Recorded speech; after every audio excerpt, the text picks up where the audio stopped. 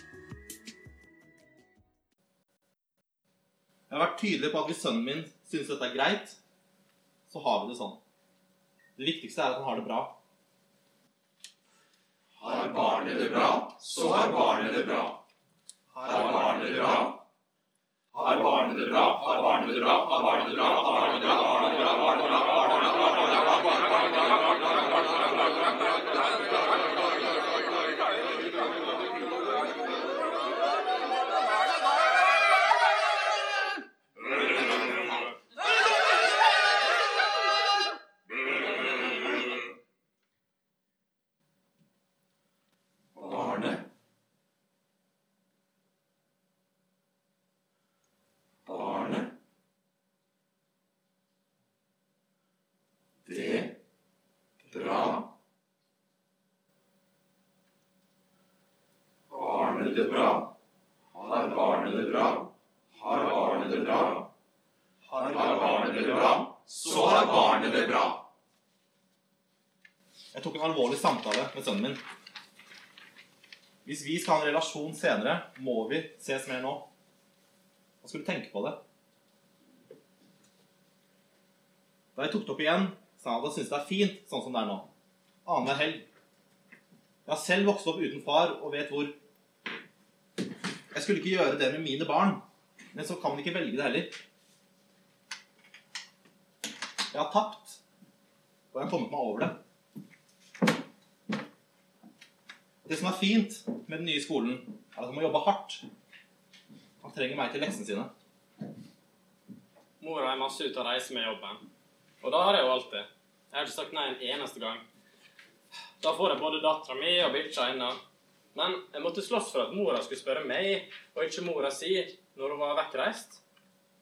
Hvis jeg av og til skal ut og reise når jeg skal ha sønnen vår, spør jeg om jeg kan ta igjen de dagene. Om jeg kan ta det igjen? Nei, man kan ikke ta det. Nei, man kan ikke ta det. Nei, man kan ikke ta det. Nei, man kan ikke ta det. Nei, man kan ikke ta det. Nei, man kan ikke ta det.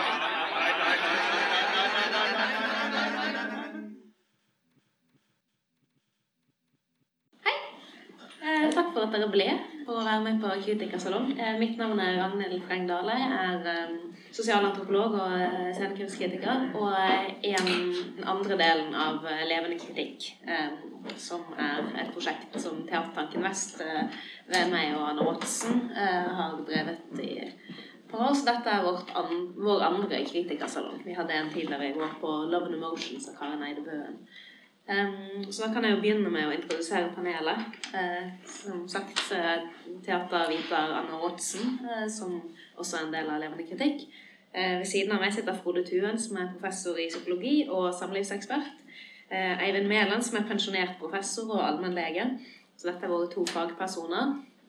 I panelet i dag så har vi Mikael Hedne, som er kordirigent, og også har en psykologutdanning. Og til sist Charlotte Myhrbråten, som er teaterkritiker og jobber på Bergen bibliotek også. Så jeg begynner rett og slett med å gi hver av dere et par minutter på å si litt om hvordan dere opplevde forestillingen. Konseptet rundt Levende kritikk er at vi samler fagpersoner og kritikere fra ulike fagperspektiv som ser på den samme forestillingen, sånn at vi på en måte har ulike perspektiver på å diskutere innhold, form og virkemidler i forestilling. Så jeg begynner med Charlotte. Ja, er denne på? Hallo? Ja. Takk, og takk for en fin forestilling. Først og fremst så er det jo veldig imponerende hvor mye de har fått til. Og hvis det var bare de dagene de påstår, hvis dere ikke ljuger. Så det var jo imponerende. Jeg synes forestillingen tidvis var ganske rørende. At det var veldig masse fint, og det jo en åpenbart veldig viktig forestilling. Barnefordeling og barneoppdragelse og sånn jo superviktig. Og all ære til dramatikeren, som ikke bare med dette stykket, men også med andre verk opptatt av å skulle si noe relevant om samfunnet. Ikke bare relevant, men også ofte noe som litt betent. Det var noen steder synes jeg på en måte at forestillingen var litt overtydelig. Noen steder synes jeg at det kom en del informasjon som overrasket meg, eller sånn at det var ny kunnskap, og det bra. Men en del steder så synes jeg også at det var informasjon som var litt provoserte meg, eller ikke provosert kanskje, men som jeg var uenig. Og det ikke så ofte at man på liksom en teaterforestilling, man sitter jo ikke liksom uenig i Hedda Gabler, på en måte. Det sånn, man ser det, og her det jo at det liksom et meningsteater, da, at det liksom en mening som skal komme frem, og det kan vi kanskje snakke litt om etterpå, men det liksom min hovedinnvending jo litt dette her, hvorfor har vi et samfunn hvor mor ofte sitter igjen med barna etter en skilsmisse, og jeg mener ikke at det bare fordi at damer kjipe kjerringer, som jeg synes det var den svakeste delen av forestillingen, når det på en måte liksom den mors innvendinger var gjort med sånn stemme, at man liksom måtte forsterke det liksom, selv om dette var mannens perspektiv.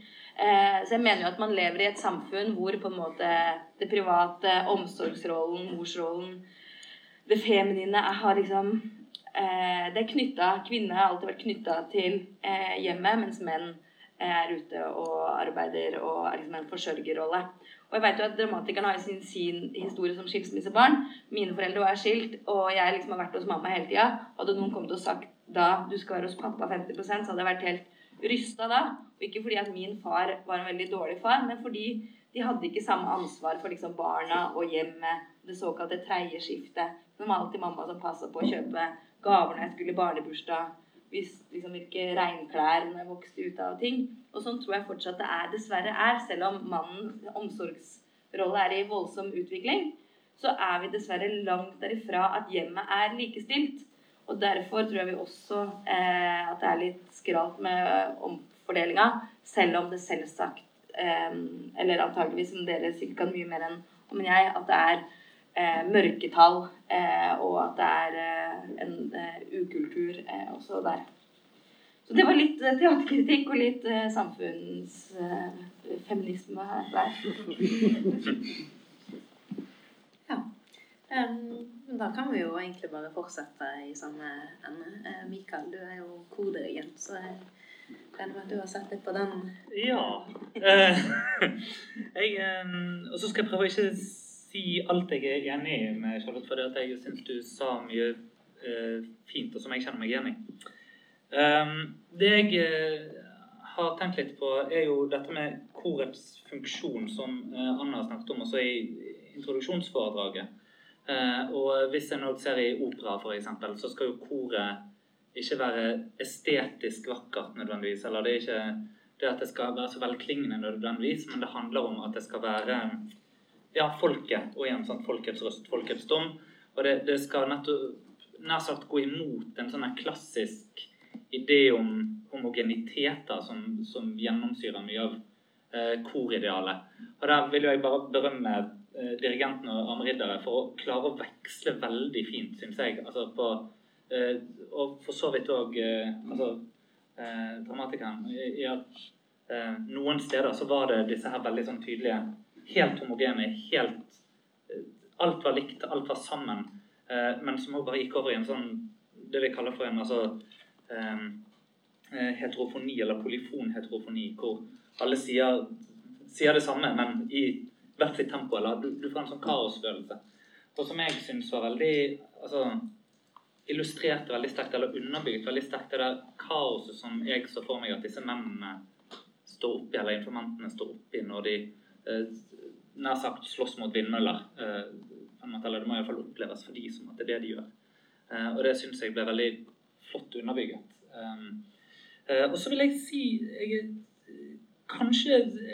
ser hva du sier når det gjelder dette her med mors røst I deler av forestillingen.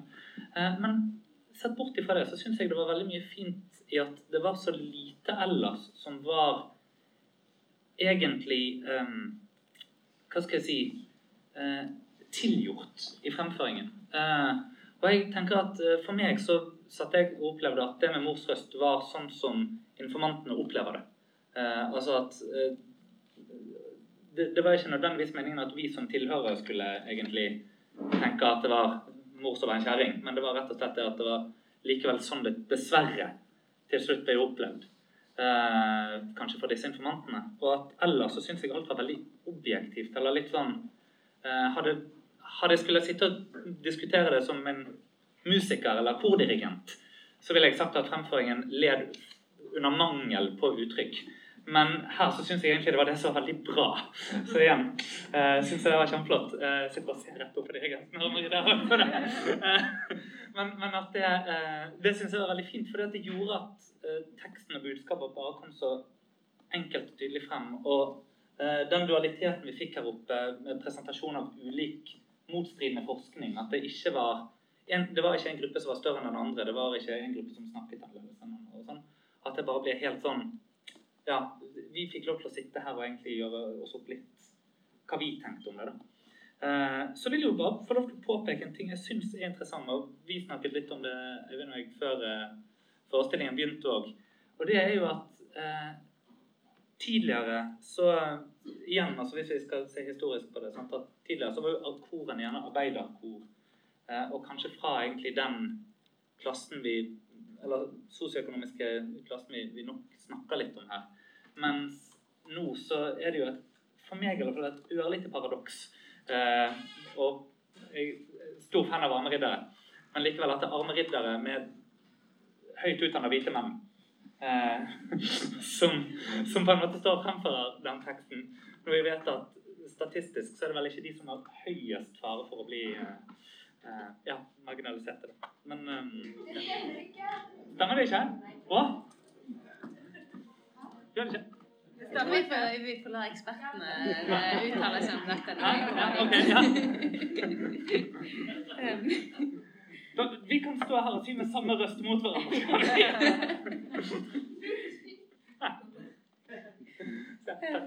Ja, men kanskje vi skal gå til ekspertene først, og så kommer vi til deg etterpå. Ja. Jeg vet ikke hvem av dere som har lyst til å begynne. Ja, altså, jeg har I hvert fall forstått det sånn at når det gjelder de fedre som barn ikke får se I en gjennomsnittsmåned, det mellom 26 og 46 000 barn I en gjennomsnittsmåned I Norge, så det en sosial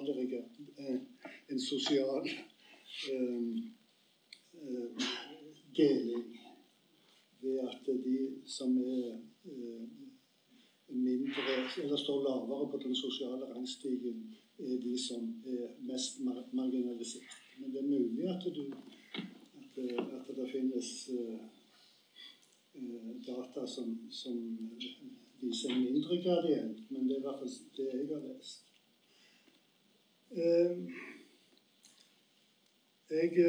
Altså sånn å oppleve denne forestillingen for meg en veldig sånn altså det viser et samfunnsproblem og et samfunnsmedisinsk problem som I alt for stor grad har lukket øynene for. Og ære være forfatter og dramatiker for at hun våger å ta I det. Og det synes jeg veldig prisverdig. Nå har ikke jeg så veldig stor sånn fagkunnskap om ditt tema, altså virkelighetsteater, men jeg jo så gammel, jeg pensjonist, så jeg kan jo kanskje se litt I et historisk perspektiv. Altså, Tramteater og den tilsvarende teatergrupper på 70-tallet var jo veldig, skal vi si, overtydelige, propagandistiske, veldig understreking av at kvinnen var den undertrykte, og hun var alltid den undertrykte. Jeg tror at det en fare også i det perspektivet. Fordi at hvis en ser historisk på det, for eksempel arbeiderklassen på 30-tallet, eller kvinnene som de ble fremstilt på 70-tallet, så det jo sånn at historien kan også gjøre de undertrykkede til undertrykkere. Altså slik som sosialismen og kommunismen ble utviklet i Øst-Europa. Eller det som vi ser kanskje tendenser til i at kvinner står bak marginaliserende undertrykking av menn. Så det en sånn liten tanke jeg har om hvis teatermediet blir for overtydelig. Men ellers så la jeg merke til at konklusjonen fra koret, det var 'Forever be true'. Og det noe som jeg, som en gammel og litt forstokket mann, gjerne vil fremheve at vi avhengige av samliv. Både barn, gutter og menn og kvinner. Altså helsa vår avhengige av samliv. Vi sånn som Per Fugelli sa, vi flokkdyr. Og da må vi se på dette, tror jeg, som et gjensidighetsproblem. Og jeg tror at mye i det moderne samfunn, det handler om at vi gir hverandre retten til å sette diagnoser og kategorier på hverandre, og dømme og bedømme om vi gode nok. Og det en kilde til denne ulykken som Arme Riddere beskrev, tror jeg. Så min løsning på det å fremme en praksis og en holdning som sier at vitenskap og ekspertkunnskap, det viktig. Men det skal ikke være alt overskyggende. Det må også være noe som heter respekten for naturen, for biologien, sånn som man sånn som man utspinner seg i det daglige liv, og vi kan oppleve det helt fordringsløst, uten kategorier og uten diagnoser. Så takk for den frasen fra koret, 'Forever be true'. Ja, vår andre ekspert enig? Ja, jeg vet ikke om jeg skal kommentere akkurat på det, men jeg tenkte jeg skulle kommentere mer på stykket. Og jeg synes dette veldig gjenkjennelig. Jeg jobber jo mye og har jobbet med sånn skilsmisseproblematikk og altså konfliktfylte skilsmisser, ikke minst, i mange år. Og det jo ganske mange tragiske og veldig opprørende historier. Og sånn sett så kunne jo disse historiene som ble presentert mye verre enn det som var her, altså. Fordi at i noen tilfeller så det jo dypt tragisk det man kommer opp i, eller de situasjonene som oppstår. Så dette et veldig sånn, forsiktig beskrivelse av et veldig vanskelig og konfliktfylt tema som mange foreldre fanges i da. En annen ting at det klart at det flest menn som i den rollen, men det også en del kvinner som marginalisert på samme måte, selv om det fremdeles flere kvinner som har den daglige omsorgen alene, så det en del menn som har det også. Og det interessante jo at når det en kvinne som har den daglige omsorgen, eller når en mann som har den bostedsansvar, så ofte situasjonen på samme måte for kvinner. Sånn at det handler selvfølgelig litt om kjønn, men det handler kanskje aller mest om at vi har et system hvor den ene blir en A-forelder, og den andre blir en B-forelder. Og som regel det mor som A-forelder, og far som B-forelder. Men i de tilfellene det omvendt, så situasjonen mye den samme også. Sånn at det jeg har vært opptatt av, det at vi må få et system som i større grad likestiller foreldrene etter et brudd. Og så selvfølgelig også et faktum, som du var inne på, altså at mødre har jo gjerne, i hvert fall tradisjonelt sett, vært de som har tatt hovedansvar for barn. Og det er jo kanskje også naturlig at de har hovedansvaret hvis foreldrene går fra hverandre. Men i dag så jo disse kjønnsrollene mye mer like i utgangspunktet. Og da det jo viktig at når en mor og en far som i utgangspunktet har hatt ganske like roller og likt ansvar i forhold til barna, når de går fra hverandre, så det unaturlig at man da skal definere den ene som liksom du skal ha, eller du får på en måte mer mulighet til å styre hvordan dette skal være, og den andre må liksom bare finne seg i det som blir bestemt av. Sånn at det å ha en eller annen form for delt bosted eller likeverdig foreldreskap, enten det jo familier her med 2 mødre og 2 fedre, ikke sant? Og uansett så trenger vi å legge forholdene til rette gjennom lovverk, gjennom den praksisen som man møter i familievernet for eksempel, at man legger opp til i størst mulig grad at man kan ha en delt ordning, eller i hvert fall en likeverdig fordeling. Og da vil noen av disse problemene forsvinne, eller bli mindre i hvert fall. Ja. Så Charlotte hadde lyst til å si noe. Du kan få lov til å si det, så tar vi Anna sitt. Kan begynne du, Charlotte. Du sier at man vil ha et mer likestilt system med en mer rettferdig fordeling, og det selvsagt veldig enig i. Men først og fremst må vi ha et mer likestilt samfunn, og vi har kommet så utrolig mye kortere enn det man tror på denne fordelingen. Jeg synes det var interessant til hvis disse skilsmisser hvor det liksom blir en skjevfordeling om disse fedrene og mødrene, at de føler at de har likt eierskap til barnet og familien og liksom kunnskapen om liksom, i fordeling av permisjon og sånne ting. Fortsatt liksom, velger man liksom, det litt rot dette her. Men jeg må si sånn, dette viktig. Jeg veldig for en mer rettferdig fordeling. Jeg har 2 barn. Jeg var veldig streng på at vi liksom, omtrent delte på timen 50-50 permisjoner for å legge liksom sånn at vi skulle få likt eierskap og at begge 2 skulle brette sokkene og prøve å følge med på klær og sånne kjedelige greier. Men i min vennekrets, som like utdannet som meg og sånt nå, så man deler ikke permisjon likt. Man har fortsatt så utrolig gammeldagse kjønnsroller. Hvis man ser på liksom, statistikk om det såkalte tredje skiftet, som sånn omsorgsarbeid, så det så utrolig kvinnedominert da. Og når liksom ikke familielivet mer likestilt, så skjønner jeg at mange sånn når det plutselig blir slutt, og man sikkert sure og grinete på hverandre, og så plutselig skal man liksom dele noe liksom rettferdig, selv om det ikke noe, det det viktigste av alt på jord, et barn.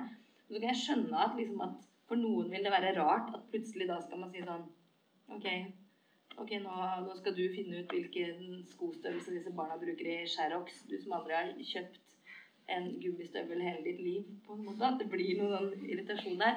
Så ja, et mer likestilt system, men først og fremst et liksom mer likestilt samfunn. Og jeg si at noen ganger så, i sånne debatter om barnefordeling så ofte feministbevegelsen liksom skylda for at det sånn damer best og damer skal ha barna, og det synes jeg det mest provoserende av alt, for det nettopp feministbevegelsen som har liksom prøvd å kjempe for at menn skal få ta større del av omsorgsarbeidet, at man skal dele permisjonen mer likt, og liksom, ja, at man skal utvide kjønnsrollen, ikke snevre det inn, at mannen som omsorgsperson skal løftes opp, og ikke liksom lese som det en gang i gamle dager faktisk skjedde. Anna, sorry. Jeg veldig enig med deg i det du sier, Charlotte. Jeg jo selv også feminist, men jeg har også et perspektiv med at jeg har en partner som har fra tidligere forhold har store problemer med sin ekspartner og barnefordelingsnøkkel der. Og det som jeg, sånn fra et personlig perspektiv, så det som jeg oppdaget i forhold til han, var at han syntes det var så vanskelig å skulle få et nytt barn, når han følte at han ikke engang kunne få lov til å være far for sitt første barn. Og at det var altså en sånn forløsning når vi fikk barn sammen, fordi at da skjønte han, og jeg visste hele tiden at han var en veldig god far, at han var en god far. Og det tror jeg på en måte også løser noen ting i den konflikten som han har med sin ekspartner, som tydelig bruker på en måte sitt eget barn som et gissel i at hun så sår på det bruddet som har skjedd da. Nå jeg jo veldig personlig her, men så jeg kjenner igjen mye av disse her såre følelsene, og jeg vet at den stemmen veldig marginalisert i forhold til rettsapparatet og så videre,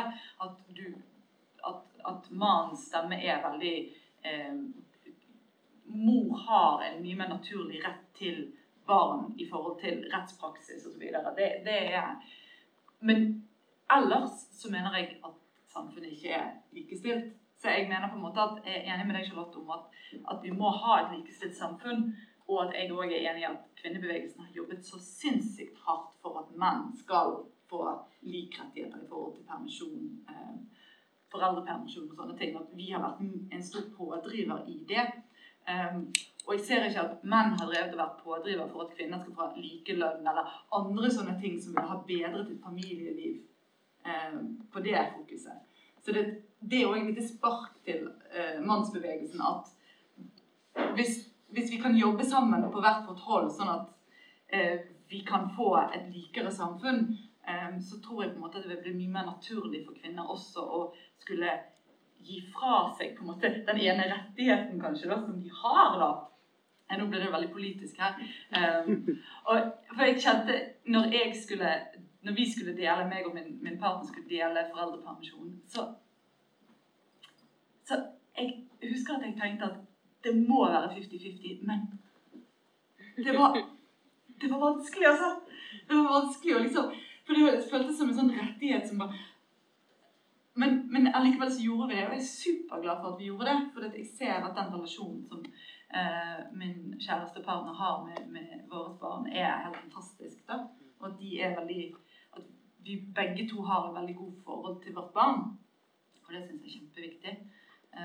Og så hvis jeg kan få si noen ting om det mer teatertekniske da, så synes jeg det var veldig interessant med at et mannskor fortalte disse historiene. Og så drev meg og en kollega, vi drev og snakket om at vi har forstått at det forskjellige kor som setter opp i forskjellige plasser, og at jeg hadde hørt noe at Hanne, du hadde snakket på teatervitenskap om at noen ganger så det litt eldre mannskor som snakker, som formidlende, og jeg tenkte litt på det, jeg tenkte litt på at armeriddere, dere skjønne og unge. Så jeg lurte på hvor mange av dere som har erfaring fra å være far selv. Og at jeg tenkte litt ut fra mine teorier som jeg snakket om helt i begynnelsen, at hvis man har en erfaring, så kan man formidle et budskap kanskje med litt mer tyngde.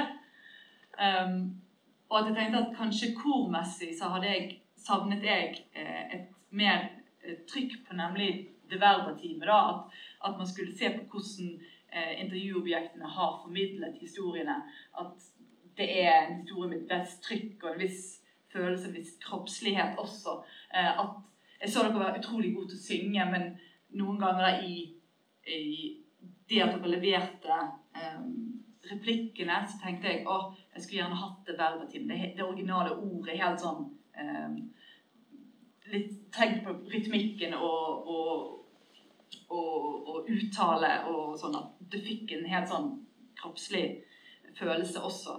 Men så tenkte jeg da, selv om armeriddere at dere unge, så det kjempefint å også kunne ha unge menn til å fremføre et sånn tematikk, for det blir jo en måte å diskutere noen ting som tabubelagt da. Ta opp en tematikk som ikke selvfølgelig å kanskje snakke om. Og dette må jo bli snakket om på en fordomsfri måte, og ha et rom for å kunne snakke om dette selv om jeg også blir provosert som feminist av noen av utsagnene, så tenker jeg at det viktig at man får lov til å snakke om dette fordomsfritt, for at det da kan komme videre på en måte, i diskusjonen. Og jeg tenker at hvis flere menn snakker om det å være far og farsroll og omsorgsroll, så må det bare bli bra da. Nå registrerer jeg jo, nå har både Frode og Mikael tegnet seg, men jeg må bare si også, jeg registrerer at du ønsket mer erfaring fra koret, mens Mikael trakk frem at nettopp den litt sånn blanke ga en annen type, altså ga en klarhet til budskapet som kanskje ikke ville være der med den erfaringen da. Og nå sender jeg ballen til siste teater, eller til teaterkritikeren i panelet, og lurer på hva du tenker om det. Jeg synes det er litt sånn nervøse og nølende og uinnøvde kledde egentlig tematikken litt, fordi at de liksom jo litt sånn, det vanskelig å snakke om. Så det er sjelden kort innøvingstid har kledd materialet bedre. Og så det noterte jeg også, men jeg glemte å si innledningsvis, at det er veldig smart å ha dette her som et sånt korverk, som jeg synes hørtes liksom litt kjedelig ut på en eller annen måte før jeg så det. Men det der med at noen trer ut og sånn, men at det liksom dette budskapet i teksten da, ikke sant? Det mange menn, dette liksom bare toppen av isfjellet, det masse historier, og så det så konkret så masse tryner på scenen da, som ser ulike ut, og at det blir veldig symbolsk heavy på en god måte. Så jeg mer på at jeg bryr meg ikke om hvor mange som liksom har barn i salen. Det var liksom den mengden menn som ga det styrke. Ja, da kan vi spole litt tilbake og hoppe til... Jeg synes de burde slutta litt før. De burde slutta før den litt typiske Arme Ridder-sangen, eller slutte på det. Prikk, prikk, prikk, litt tunge, at det ikke skal over i Valentines Arme Riddere, men kunne bare slutta med alvoret. Litt sånn deppa-leppa type jeg da. Ja, så skal vi gå tilbake til tema mer enn form, går ut på? Ja. Nei, altså, når det gjelder form, vet ikke om jeg har så veldig mye å si, men det er interessant i hvert fall å observere at det er liksom litt i tiden nå. Altså, Riksteater reiser rundt med en forestilling nå, som skal begynne noe som heter Til barnets beste, som egentlig også er veldig mye av samme type tematikk, da. Men ikke med noe kor der, men altså, det er noe med at denne tematikken har liksom blitt løftet opp også i en sånn sammenheng, og det tenker jeg kjempebra, altså veldig, veldig positivt. Men tilbake til det som jeg egentlig har lyst til å kommentere, nemlig dette med altså, selve tematikken, da, så er jeg for så vidt enig med det som begge der sier, altså i forhold til at det er viktig med likestilling, også igjen og før en skilsmisse. Men vi må ikke gjøre dette til en sånn her likestillingsdebatt, fordi at det som er det viktigste etter en skilsmisse er jo først og fremst at det er bra for barna. Og det vet vi faktisk ganske mye om. Vi vet at barn har det jevnt over bedre når de har omtrent samme type eller like mye kontakt med mor og far. Og vi vet at barn som mister kontakten med mor, eller som regel far, de kommer ganske dårlig ut, eller de står i hvert fall i mye større fare for å utvikle problemer. Dette er noe av den forskningen som både Eivind og meg har bedrevet i en senere tid, altså hvor vi ser på effekten av å miste kontakten. Og det er en problemstilling som er veldig relevant, fordi at den ene har på en måte makten og bukten og begge endene i mange av disse sakene, og kan da reise av gårde med barnet. Kan velge å si at nei, men jeg vil ikke bo her.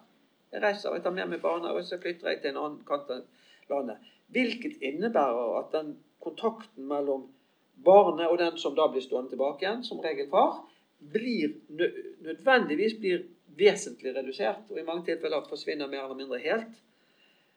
Og det det som mitt poeng. Vi bør ikke ha et system hvor en mor, eventuelt en far, kan ta med seg ungen på den måten uten at det skal være prøvd i en rettssak. Noen ganger kan det være grunner for det, fordi at man har en eks som ikke bra for barnet. Det finnes jo absolutt de tilfellene. Men i veldig mange tilfeller så ikke det situasjonen, men den som har den daglige omsorgen har rett til å flytte hvor som helst, så lenge man holder seg innenfor landets grenser. Og mange gjør det, og det fører til at barna mister kontakten med den som da blir tilbake igjen, og det den største utfordringen, egentlig. Så vi må ha systemer som sikrer at barnet har muligheten til å ha tett og god og regelmessig og forutsigbar kontakt med barna gjennom oppveksten. Hvis det ikke skal være det, så bør det i hvert fall være en domstol som sier at ok, her det faktisk best at barnet drar med mor av gårde. Men sånn det ikke i dag. Ikke du enig? Jeg enig. Jeg hadde en liten sånn tvil på det du sier, at du slutter opp om Charlotte og Anne. Om synspunktene på feminisme. Og med fare for å trekke alvorlig i salaten, så hadde jeg tenkt at jeg skulle lansere et annet perspektiv på likestilling, og det likeberettigelse. For jeg snakket om at natur og biologi har betydning for oss mennesker. Det har betydning den forskjellen der mellom kvinne og mann. Og jeg bruker ikke dette her for å forsvare mannens privilegier, men det forskjeller. Og da tenker jeg at det viktig at far og mor, de kan aldri bli like, men de må utfylle hverandre. Og barn avhengige av å ha foreldre som ulike, men som har gjensidig omsorg for barna sine. Og det ikke bare en fordel for barnet, den forskningen som vi har drevet, men det også, forskning viser også at mødre på lang sikt avhengige av samliv. Fedre avhengige av samliv. Og jeg likte den der Valentine-sangen, fordi at den illustrerte det du sa, at vi trenger en mor for å bli far. Og jeg ikke så forstokket at jeg mener at ektefeller eller samboere skal leve sammen, koste hva det koste vil. Men det at de har satt et barn til verden, det introduserer en forpliktelse for barnet, et samliv som jeg mener må vare livet ut. Og sånt var det jeg mente med true forever. Så barn forplikter uansett med andre ord. Ja. Så hvis vi kan komme tilbake til dette med uenighetsteater, det var et ord du brukte, Charlotte. Men det også noe som kommer opp her. På en måte, dere har jo alle veldig forskjellige syn. Altså, det noen ting vi enige om her. På en måte så det noen ting som man litt uenig i. Men det å sette frem et så tydelig mannsperspektiv, hva på en måte det viktigste dere tenker at det åpner da, i den fremstillingen og i den samtalen som vi har nå? Hva på en måte det viktigste åpningen man får med noe sånt? Mikael? Jeg kan si noe for frem. Ja, du må gå. Brann, Molde, stikker kjepper i hjulene. Du gjør det for familiefred, så det respektert. Det veldig det fint å høre liksom disse stemmene, at det menn som sier høyt at man vil ha mer tid med barna sine, fordi stemmene det ikke så ofte man hører de. Kanskje litt påfallende at det nettopp en kvinne som samler disse stemmene og løfter de opp og liksom sier at dette her en viktig humanistisk sak. Og så, jeg synes liksom det, som jeg sa selv, det liksom mye jeg uenig i av påstandene, men det jo mange, fordi det subjektive historier og sånn. Så synes jeg det som teater fungerte liksom overraskende bra, selv om man på en måte visste på papiret før man begynte å se hva dette her skulle handle om. Man visste hva slags politisk prosess og hva slags resultat at det er aktivistisk teater da. Selv om det veldig tydelig har en agenda, så var det ikke flatt og forutsigbart av den grunn. Og det ikke alle som får til, for ofte mister man jo liksom litt av den estetiske snerten på veien når man allerede vet veldig tydelig hva man vil si. Så tror jeg det blir det siste jeg sier. Ja, men da sier vi rett og slett bare takk til Charlotte og Frode som nødt til å gå, og så skal Mikael få lov til å avslutte med sitt, men vi bare gir de en sånn liten applaus på vei ut. Takk for at dere var med. Og så fortsetter, hadde du noe mer du hadde lyst til å si? Ja, altså bare siste sånn betraktning til Charlotte sa, så jeg skulle ønske hun fikk hørt det, men resten får få det. Og det jo dette med at hvorfor vi ikke hører stemmene til disse mennene kanskje, og at jeg ønsker på en måte bare å åpne for en eller annen slags refleksjon, kanskje da mot slutten om, kan det skyldes at menn som, altså marginaliserte menn, eller menn som blir marginaliserte, tvinges nær sagt inn i en rolle som forbundet med, hva skal jeg si, et kommentarfelt troll, eller altså male rights activism, Anna, tror jeg du også sa noe om dette her med at det kan være Charlotte, men altså dette med at mannsbevegelsen liksom ikke har jobbet for økte kvinnerettigheter, mens kvinnebevegelsen tross alt har jobbet for en del mannsrettigheter også. Og der jeg helt enig. Så det ikke det jeg ønsker å utfordre. Men at jeg lurer også på om nettopp det at det ikke finnes et forum, dessverre, altså dette forumet som vi skaper nå da, det eksisterer ikke. Og at det gjør at mange marginaliserte menn da kanskje søker trøst i, eller finner støtte i, holdt på å si, mer fringe-pregede holdninger. Og der vil jo jeg bare komme tilbake til litt det vi snakket om, eller var litt uenig om dette med det objektive kontra det verbative. At det jeg synes var positivt med at Arme Riddere gjør det, kanskje det at når det da ikke en gruppe, og vi fikk så vidt snakket om dette her før, men at når det en gruppe som ikke selv har barn, ikke selv der, så fjerner vi faktisk noe av det personlige, og om det da lettere å løfte det opp og diskutere det, altså utenfra, enn at det, nettopp fordi at vi ikke vi står på en måte ikke i fare for å her og nå tråkke på noen av utøverne eller noen, altså at det faktisk den objektiviseringen sagt, som de gjorde da, at det nesten gjør det lettere å diskutere, jeg vet ikke, og at vi trenger det. Så vi har et spørsmål her borte. Ja, eller det var med en slags kommentar. Jeg synes det var veldig vakkert at det var unge menn. Nettopp først og tenkte jeg sånn, ingen har ikke mange av dere som har barn, kanskje. Men så synes jeg det egentlig ble veldig sånn rørende, som en slags sånn what if, eller dette kommer kanskje til å skje med en god prosentandel av de vi har sittet og sett på nå. Og det kanskje, og kanskje ikke, men sånn statistisk sett så det en viss sjanse for. Og jeg vet ikke, jeg ble liksom sittende og dikte litt videre på det da, og så også en slags nerve i et engasjement som jeg tenkte at selvfølgelig, dette angår og de vi så nå på noe som en ikke vet om kommer til å skje da, men som kan skje. Så det synes jeg egentlig var veldig fint med unge. Og så vil jeg også egentlig bare berømme forestillingen for at det ikke så ofte man i en aftertalk om en forestilling med også såpass mye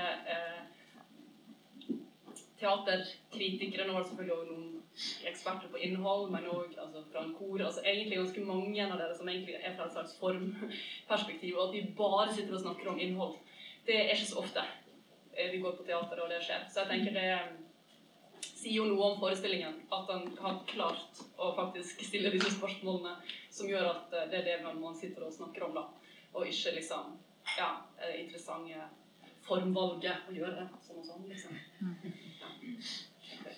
Ja. Hallo. Ja.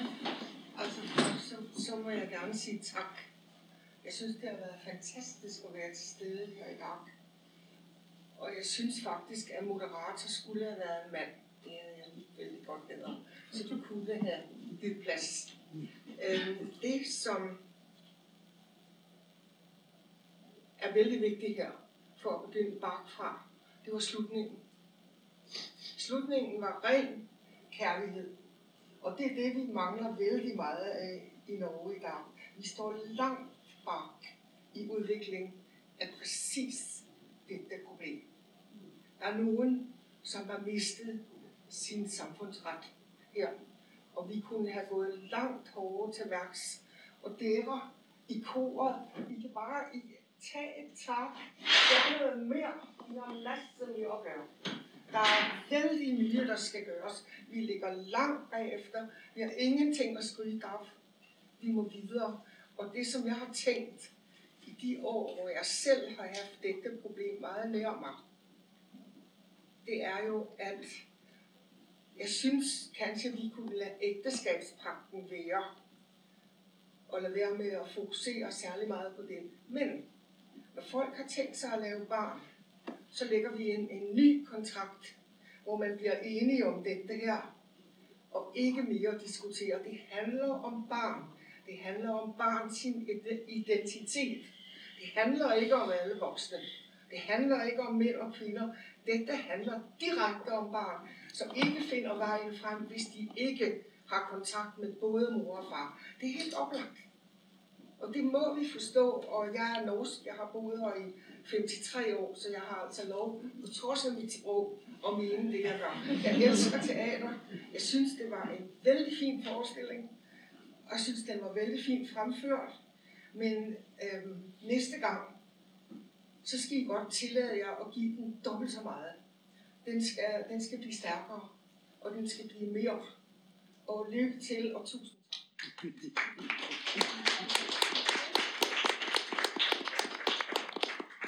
Du hadde en siste kommentar, og så kanskje vi skal begynne å nærme oss en slutt.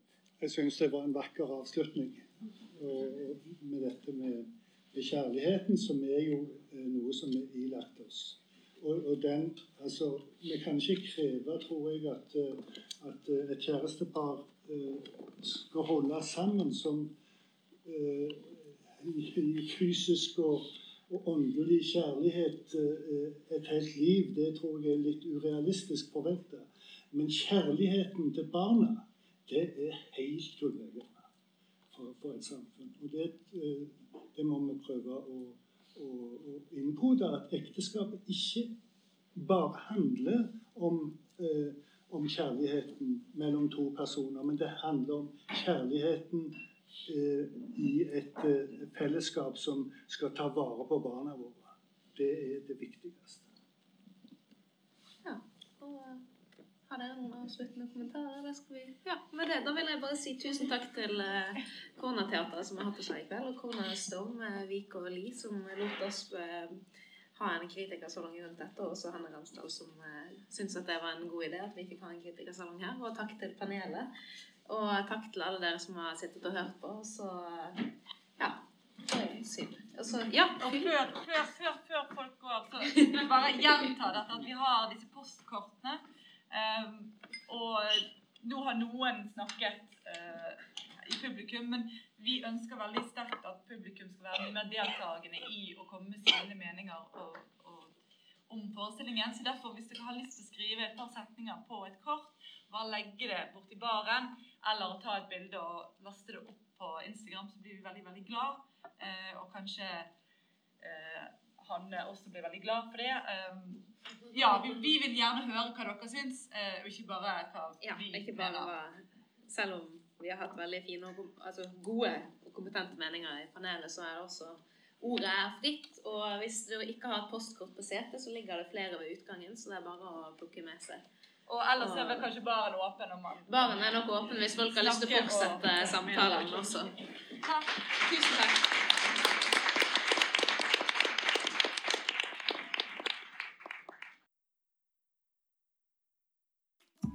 Du har nå lyttet til en podcast fra Cornerstone. Vil du vite mer om hva vi gjør og hva som skjer, så sjekk gjerne ut nettsiden vår cornerstones.no. Podcasten har vi laget med støtte fra Norsk Kulturråd, Bergen kommune og ProScen, og musikken, den av Sandra Kolstad.